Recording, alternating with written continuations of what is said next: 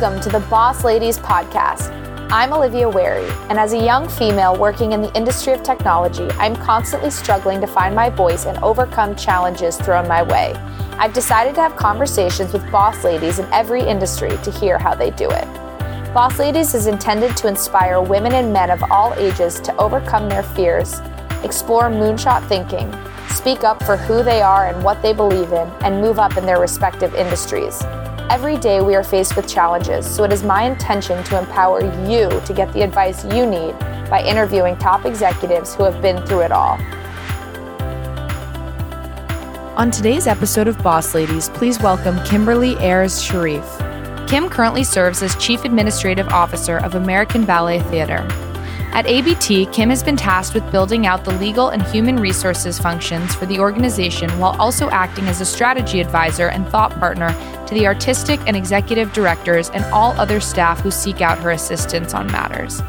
Prior to her time at ABT, Kim spent more than half her career specifically in the nonprofit arts sector, with over 8 years at Lincoln Center for the Performing Arts, first as Deputy General Counsel and a project-based member of the President's Strategy Group, and then serving as an independent consultant focusing on the development and implementation of marketing, programming, and diversity outreach strategies.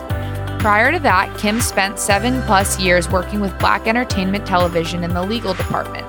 There, she had the opportunity to work on the legal aspects of BET's merger with Viacom and was tapped to establish and oversee the business and legal affairs functions for the company when it moved to New York City following the merger.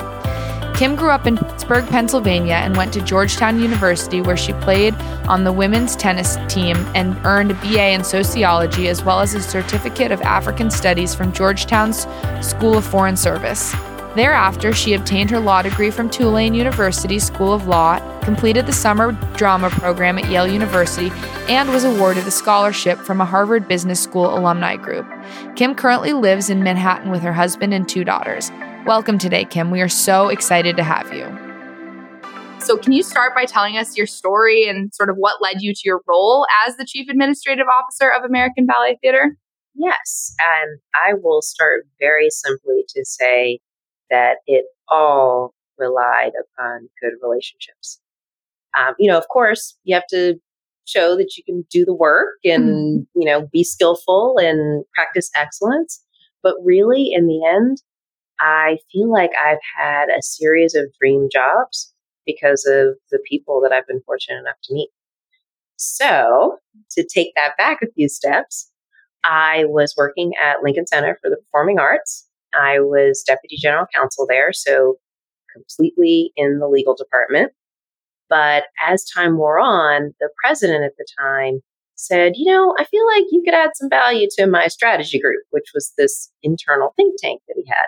And they were doing amazing stuff, very entrepreneurial. And I think at the time, if I remember this correctly, everyone in that group was a Harvard Business School grad. And they had come through this fellowship program that Lincoln Center had. So it was like the ultimate think tank. So of course I said, yes. Thank you so much. I'm so grateful. I'm so honored. And then I started working with that group in addition to what I did on the legal side. I formed some, really great relationships with the people in that group. And then ultimately I found that I kind of liked doing that work better than the kind of strict legal work. That led me, after a few years, to decide to leave Lincoln Center. And I did a lot of things. I sowed my creative oats. I did some consulting on the legal side, but I also was able to do some consulting on the programming, creative, business strategy side that I had started to delve into before I left Lincoln Center. In fact, I went right back to Lincoln Center and did a couple of consultancies. From there, things just grew. I started to serve on some boards because I had some more time to devote to that. I'm all in the arts, by the way. And as I said, my creative oats, I was taking photographs. I was doing some visual art of my own. And then my dear friend from Lincoln Center called me up and said that she had just been named the executive director of American Ballet Theatre, and she wanted her thought partner back. That is awesome. And that is how it all unfolded. I did a consultancy first, although she was pretty keen to say, would you think about coming back full time? And eventually, after a few consultancies and me seeing what an amazing organization it was, how wonderful the people were, and of course, knowing how entrepreneurial and innovative she is, I, signed up and created this position. Wow, that's an amazing story. So it's very clear that you're passionate about the performing arts from your experience, especially like the ones you've just listed, and of course at American Ballet Theater. So while there's so many different paths within entertainment and within performing arts, what piqued your interest in the law? So that's a very interesting question, because my family basically made it clear to me that I either needed to be a doctor or a lawyer. I come from a line of doctors, dentists, so I actually started off doing my pre-med work, but then found it really wasn't for me, that I was just doing it because, I wanted to emulate my incredible mother, but it really wasn't what I was cut out to do. So my father said, look, then go to law school. You're not going to be a doctor, go to law school. So I really didn't know what I wanted to do in the law. I didn't know any lawyers really at the time. So I looked at it as an opportunity to really just make myself more marketable. It was this degree that in essence teaches you how to think and analyze and communicate. And those are things that anyone can use to advance their career. So that was my mindset going into law school. And I thought that meant I was not going to go to a law firm. I was going to figure out in those 3 years what really made me tick and get some job. I didn't know what it was. I've always had an affinity for the arts. So I thought maybe it would have something to do with entertainment or the arts. And then I ended up going right to a firm and, following the instructions of my career development department at the law school and my professors and so on and so on. And then I kind of found out that it wasn't for me. This whole law thing wasn't for me. I was, however, though, very fortunate to have a mentor who just really, really looked out for me.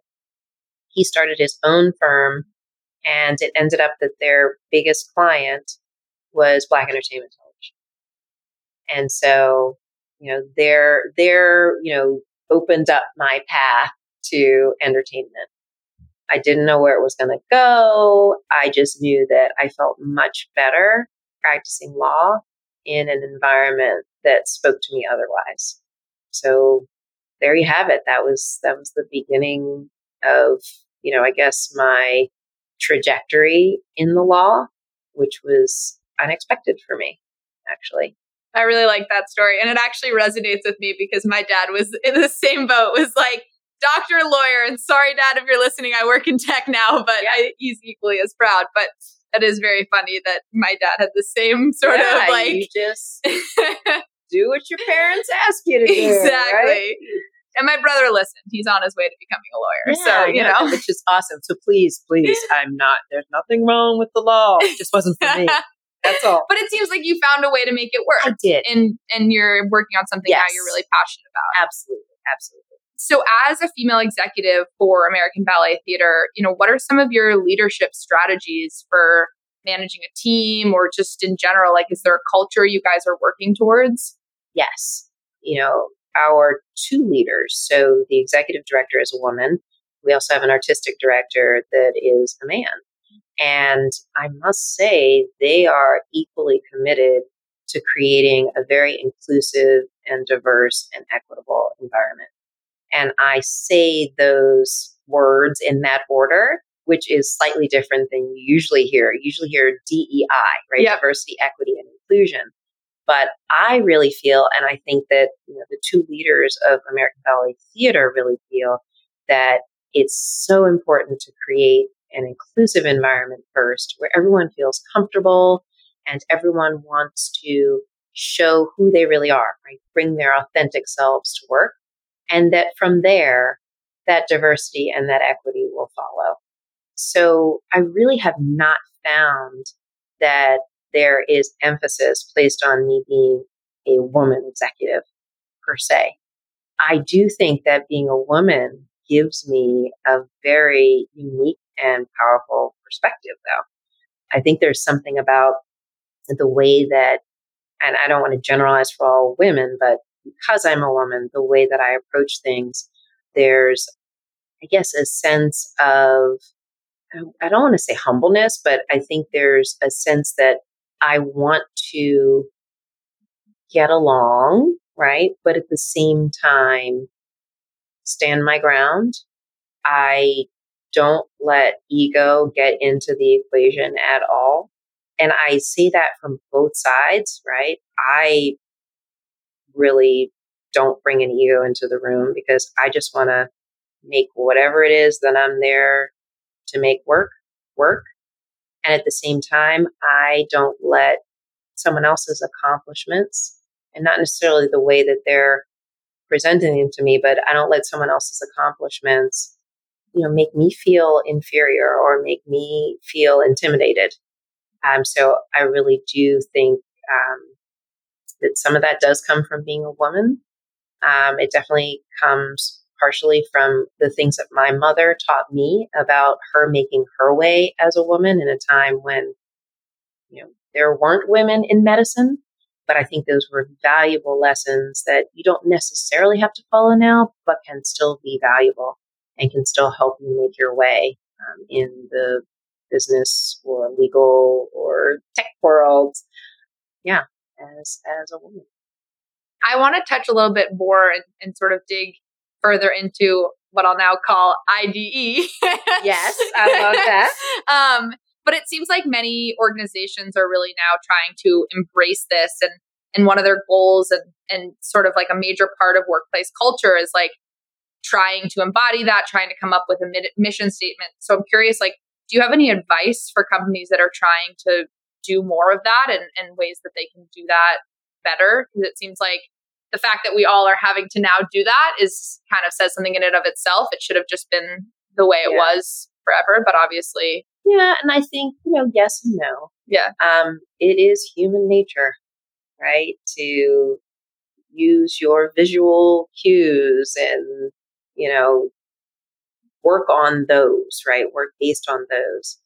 So I do feel as though, yes, one day it should be just in the, as I have been saying, in the DNA of every organization. And that's how I've been talking about IDE at ABT, right? Just to say that our goal is to make this who we are, not an initiative, not something that we will, forevermore have to pay such specific attention to. But we also have to be realistic and understand that we are all humans, that there are differences amongst us. And actually, those differences are so valuable. And those differences are what can help us create, at least in our field, excellent art, right? Help us connect with the widest possible audience, which is a part of our mission. Really, the only way we can do that is by making sure that we are a diverse community and that we are reaching diverse communities. Advice for how to do it, there's no one size fits all. At ABT, I am so proud to be working with leaders who have been invested in this from the very beginning, very invested. And that is key. It is key to have, everyone from top to bottom of the organization on board, but to have leaders who are ready to champion this, who are ready to support it, who are ready to go out and get support for it is kind of the best launching pad that you can have. Besides that, I really, really feel like it's important to understand what the people who are in your organization, when you embark on this endeavor, feel about inclusion, diversity, and equity. What do they even think it is? How do they think it should manifest in the organization?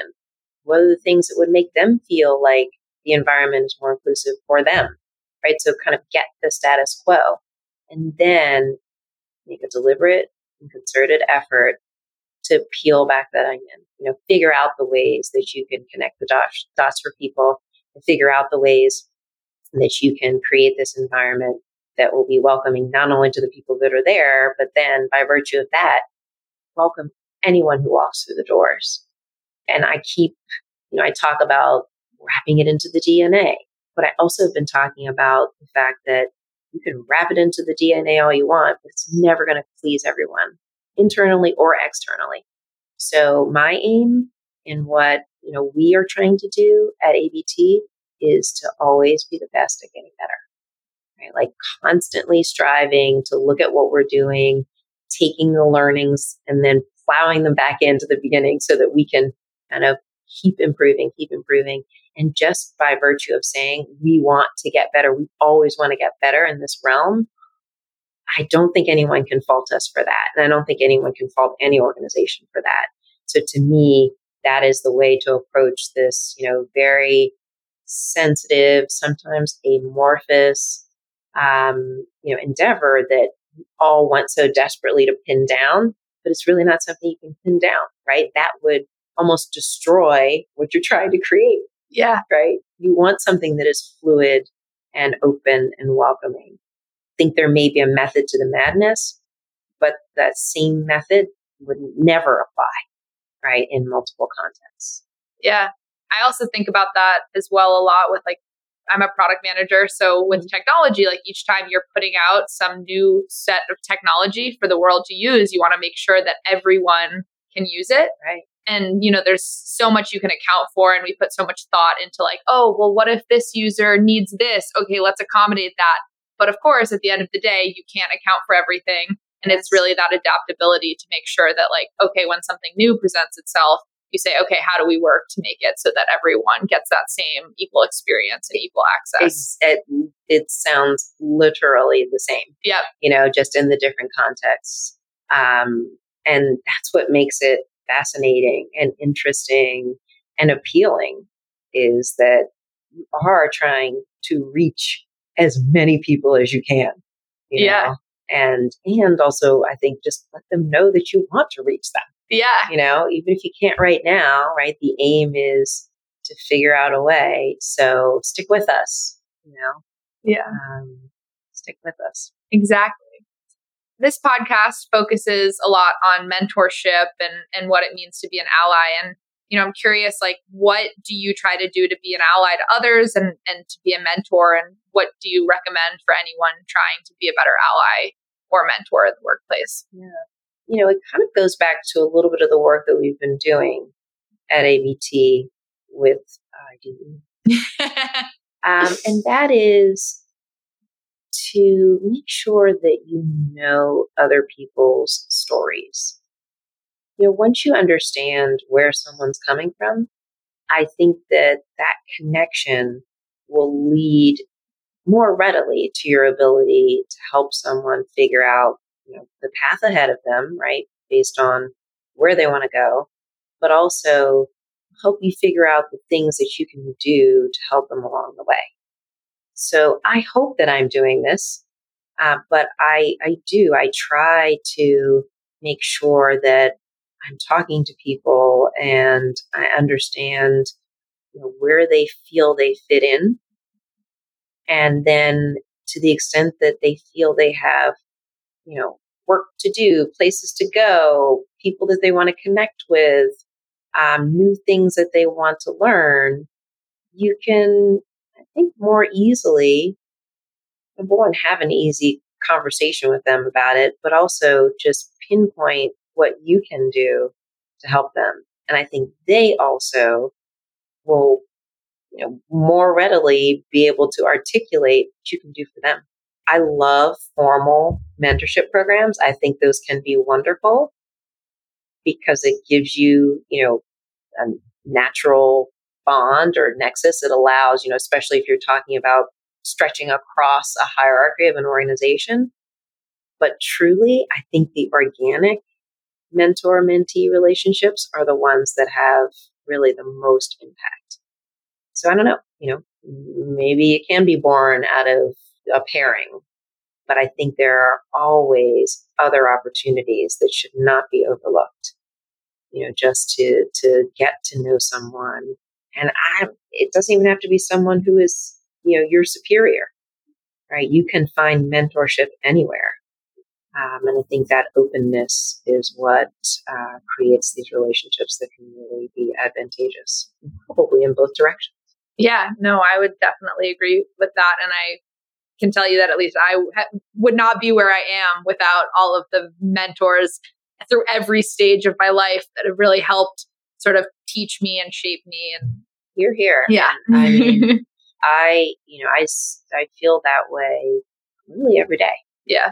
My colleagues at ABT are just so knowledgeable about, the art form of ballet, which is something that I'm not a dancer. And so every day I feel like I'm learning different ways to approach, the things that I am tasked with at the organization. And as I said, it's not just my superiors. It's not just my peers. I'm learning from everyone in the organization. And that's an interesting thing to, I don't think that people understand that that's the case. And so that's one of my aims, is to try to figure out how to make that clear, right?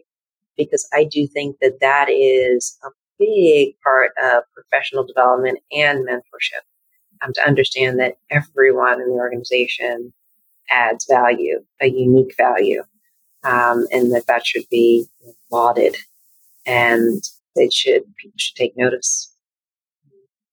Yeah. This is actually one of my favorite questions to ask, but what do you think men can be doing to be better allies? So interesting. I'm not one that's big on generalizations. Fair. However, so actually I am going to generalize, right? Okay. I don't think that this is just specific to men, right? I think that allies, especially when we talk about diversity and inclusion, allies come in all genders, shapes, sizes, rungs on the hierarchy. And so, again, I think that making sure you understand where someone else is coming from, right? So in the case of men, making sure that men understand things like stereotype threat. And I don't know if you know what that phrase means, but there is research out there. There's a man in particular named Claude Steele who wrote a book called Whistling Vivaldi. And it talks about the fact that the stereotypes that are out there, so let's use women as an example, right? There are, especially in your field, right? There are stereotypes out there like women just aren't as good at this tech thing or this math thing or this science thing, right? That alone can affect the performance of women in these fields, right? So whether it's, in an interview, testing to see if you have the skill to come into a certain role, right? Just the brain power that is diverted towards thinking about these overarching stereotypes can, as smart as you are, right, affect your ability to perform in a way that will get you through the door to get to, the job that you're seeking. I think that's important for men to understand in certain industries, especially, where women are in the minority, and for them to take note of that, right? To make sure that they are taking the time to, take a woman under their wing the same way they would take, a man under their wing, and alleviating the thought that being a woman is anything but equal, right, to being a man in whatever environment we're speaking of. It's hard. It is a little bit hard for me because I will say that in the arts, women are pretty well represented. I think there are other segments of the population that leave something to be desired, right? Yes, and definitely other industries, right, that leave something to be desired. But I honestly think that at its basest level, it's about having an understanding of where, you're sitting at the table, but like, how did you come to sit at the table, and what are you bringing with you when you're at the table? And then figuring out ways to work together to alleviate anything that would hold back a performance that is fully and completely in line with the capability. Yeah, I 100% agree. So I do want to jump topics a little bit and focus more on you personally again. So I'm curious to hear, can you tell me a little bit about a personal challenge and any strategies you use to overcome it? A personal challenge and strategies I use to overcome it. Ooh, that's a big one.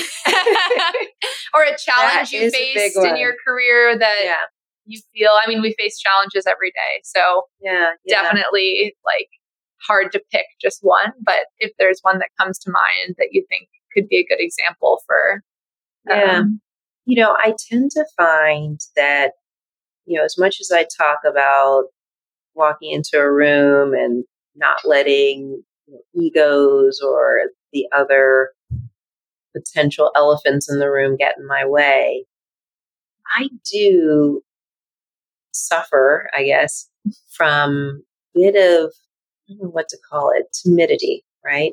So if I'm in a room, if I'm the only woman, if I'm the only Black woman or Black person, I do find myself thinking about that. And so I really do try to dig deep and think about why I'm there. Somebody in that room thinks that I have value to add, right? Somebody in that room thinks that my opinion is worthy and that my opinion may drive something important forward in a way that everyone sitting at that table is banking on. And so I do think that feeling that because I am typically in the minority, that feeling that you don't belong is something that is a real challenge to overcome. So yes, positive self-talk does it, but also I think to your point, having allies and making allies, right? So that there will be fewer and fewer times that I'll walk into a room where I don't have someone, beside me or across from me who does know my story, who does know the authentic me and understands the value that I might add. Those are, I guess, the different ways that I try to overcome it. But the challenge and the struggle is real. It really is. Definitely. So I don't know if that really answers your question. But no, that definitely does. We talk on my podcast actually a lot about imposter syndrome, which is what first came to my mind as you were talking about that. Yep. But yeah, I think it's really important to remember that, you're there for a reason and you wouldn't be there if you weren't needed for some reason. So I think that's, I love what you said. And I think, to talk about the specific, syndrome that's been coined, I do think that as women, we tend to go down that rabbit hole. Definitely. And I think that's exactly what I'm talking about, is trying to prevent myself from going down that rabbit hole. And I do think that it takes allies, and mentors to prevent that and keep you on track. Yeah. Honestly, my last question is just, I love to ask this because, studies show that women don't brag about themselves enough. So I would love to hear what you feel is one of your greatest accomplishments. Oh, gosh. I thought you were going to say. What did I think about that? Greatest accomplishments. Besides being a mother, right? Yeah. That's huge. And it is I think my crowning achievement and always will be. What can I say? I will probably be in the role that I have now. And just honestly, my ability to have found, I'll go back to the word allies again, right? Like found allies within my career who have really looked out for me, right? Who took the time to understand what my interests were, what my strengths were, to just, prop me up and let me know where I can add value. I think it can be hard to really connect with people in that way, like connect with them deeply enough that you can, in both directions, influence one another's trajectories. And I pride myself on being able to make those deep, seemingly organic connections. I don't know, I guess they're always pretty organic. Sometimes they are by force of circumstance. That's why I, hesitate a little bit. But I don't think that a bond that's not organic would go to the depth, right, that would then produce this kind of advocacy that I'm talking about. So I pride myself on making those kinds of relationships, but I also pride myself on hopefully being that advocate for other people. And although it doesn't always translate into professional success or even professional development, I think that it is so important, especially in the business world, to have that kind of authentic connection. And that is what ultimately can create, number one, an inclusive environment. That's kind of cliche, right? But also, I think it truly creates efficacy, right? Within whatever line of business you're pursuing, it creates efficiencies, right? Because if you are connected with the people that you're working with, you are inherently going to be able to get the information that you need more readily. You're going to be able to collaborate in a way that yields, a stronger path forward. So it sounds touchy-feely, and I do feel like people think I'm, sometimes a little like, granola about things, but I really do think that forging those kinds of connections is a skill and an art. And I pride myself on trying to develop that further every single day, every day. And without it, I really don't think that I would be where I am. I think that is a beautiful note for us to end on. Thank you so much. Thank you. This was awesome. This was a pleasure. I hope, I was able to fulfill what you thought the purpose of this was. But I love that you're doing this. I think it's so important. And keep it up. Thank you. And thank you so much for your time, for your wisdom. This was awesome. Check back soon for another episode of Boss Ladies.